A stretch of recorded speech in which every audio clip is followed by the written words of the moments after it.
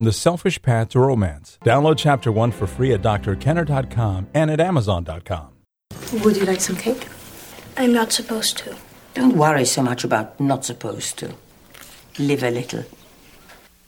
And that's from the movie Chocolat, a fabulous movie. And think about your own childhood. Were there times, or did you have a mother or a father or maybe a grandmother who just tried to put you in a straitjacket? It was like the straitjacket view of life. You couldn't breathe. You always had to watch, am I sitting properly? Am I chewing properly? Am I eating properly? Well, how do you parent? How do you not make the mistake of putting your kids in a straitjacket and not make the opposite mistake either of being hands-off and, my kids can do whatever they want, and really being parents who are relatively indifferent to your kids. You just let them do whatever they want. With me today is Cornelia Lakich, and she has her master's in education, and she's been a Montessori teacher for 10 years. Her specialty is with preschoolers and toddlers. But listen up, because the principles that she talks about with preschoolers or toddlers, you can apply to older kids, and you will even be able to apply to maybe your spouse and other people in your life. So how do you end up enjoying parenting? That's our topic, rather than regretting that you ever had kids. And welcome, Cornelia. Hi, Ellen. Thank you so much for having me. Oh, thank you for being on the show. And talk a little bit about the Montessori method. That's your training. Yes, it is. Montessorians often describe their method as an aid to life. Now, Dr. Montessori identified that within every child is the adult that he is going to become. And so childhood is that time period when the new adult is being created. So our goal as teachers and as parents is to help the unfolding of that process to the utmost. Or in Montessori language, we say to help the child reach his fullest potential. So what that means is we want him to discover his strongest values, his favorite subjects, that he can make good choices, and that we're there to encourage him where he feels weakest and just generally help him to be the best that he can be. I wish I had a Montessori education. It is because it builds confidence, because they're learning how to make their own choices, it sounds like, and you're not telling them what they should do, what they should value in life, whether it's you have to go to soccer. I love soccer. I was in soccer. You have to go to soccer. Yeah. To your kid, it's more, well, what do you enjoy? You introduce them to multiple different hobbies, and then you let them choose.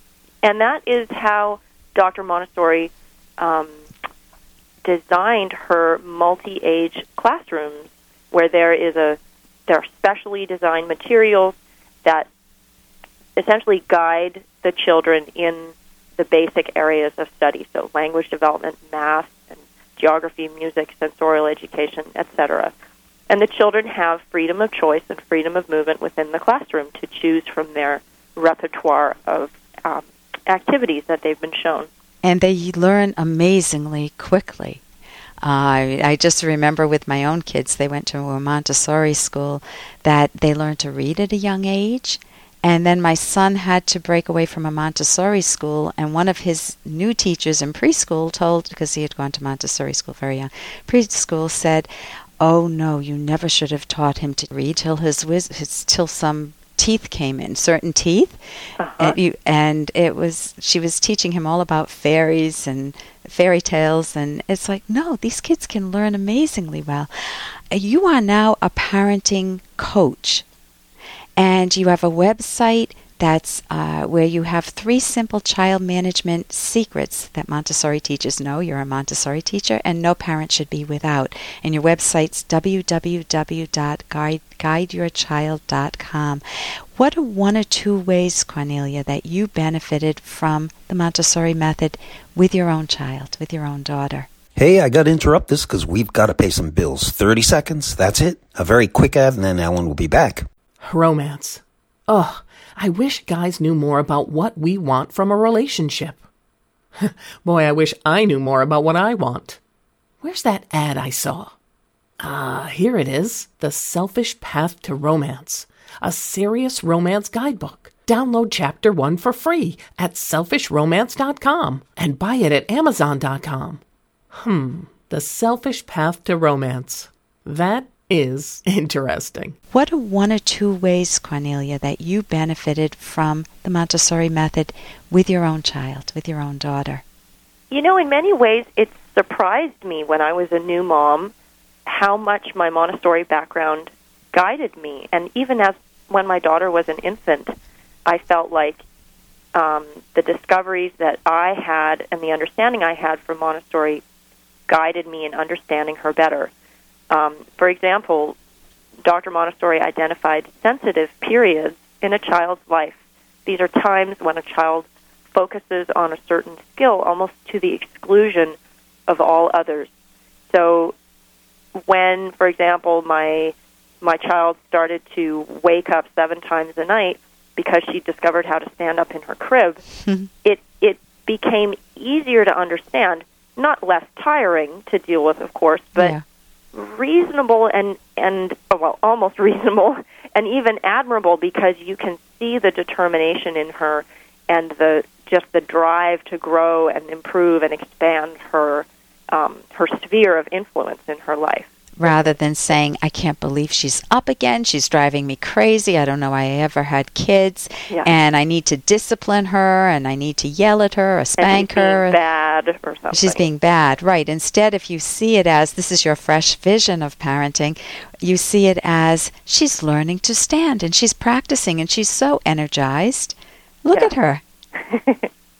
And it's still, as you say, it's very tiring, so hopefully you and your hubby will take turns going in. And, oh, yeah. You always need help. Yeah. So tell me, why can't you just go by gut feelings as a parent? Well, going by gut feelings really leaves you without, in a way, without anything up your sleeve to help you in those times of frustration and to help you read your child. Those young kids, before they're verbal especially, can be very hard to understand. And it's full of misinterpretation that I think gets parents into conflicts that are otherwise avoidable. Right. I've heard parents say to me, my toddler is just like my ex. Awful. And how can your toddler be just like your ex? They're developing their own mind, they don't even know about horseback riding or other values in life, and you're saying that they're a bad person just like your ex. So we project onto kids, my son's turning out just like my father was. Right. And they're what? They're 1 year old? Yes, exactly. Yeah. Or, he never listens to me when he brings things in the house from outside to show you that he's not supposed to bring in. So instead of my idea is, instead of approaching that from he never listens to me, which just leads to a reaction, and instead I guide parents to stop, observe, take a little time to think about and assess what is he really doing? Is he collecting things for some reason? Is he showing you something special he found outside? What's going on? So it's tuning into your child much more. Listen, we're down to the last minute. Parenting is a learned skill, and when you have the wrong teacher, you learn the wrong methods. But Cornelia Lakich is a wonderful teacher, and you are also a parenting coach, and people can reach you by going to your website, www.guideyourchild.com, and you have a free special report that you offer people with wonderful tips in it, and you also have a newsletter, right? Yes, I do. It comes out every 2 weeks, and it's a great way to find out more about my Guide Your Child parenting method. Right. So whether you're a grandparent dealing with the little ones or a parent and you want some more skills, definitely go to www.guideyourchild.com. Listen, thank you so much for joining us today. Thank you, Elle. For more Dr. Kenner podcast, go to drkenner.com and please listen to this ad. Here's an excerpt from The Selfish Path to Romance, the Serious Romance Guidebook by Drs. Kenner and Locke. White lies are usually told in order to protect the listener from bad news or pain. If you tell white lies to your partner, it implies that your partner is incapable of facing reality and has to be protected from it, a degrading view of your partner. It's a serious problem if your partner does not want to face facts. This does not mean you should be tactless in saying things that are gratuitously hurtful, such as, "That was a stupid question." In such situations, it's not lying to say nothing, unless your silence can be taken to incorrectly imply agreement with something important. Saying nothing is often appropriate. For example, if your spouse asks, "Am I too fat?" you can first actively listen by reflecting their thoughts. You're concerned about your weight? This invites your partner to elaborate. Download Chapter 1 for free at drkenner.com and at amazon.com.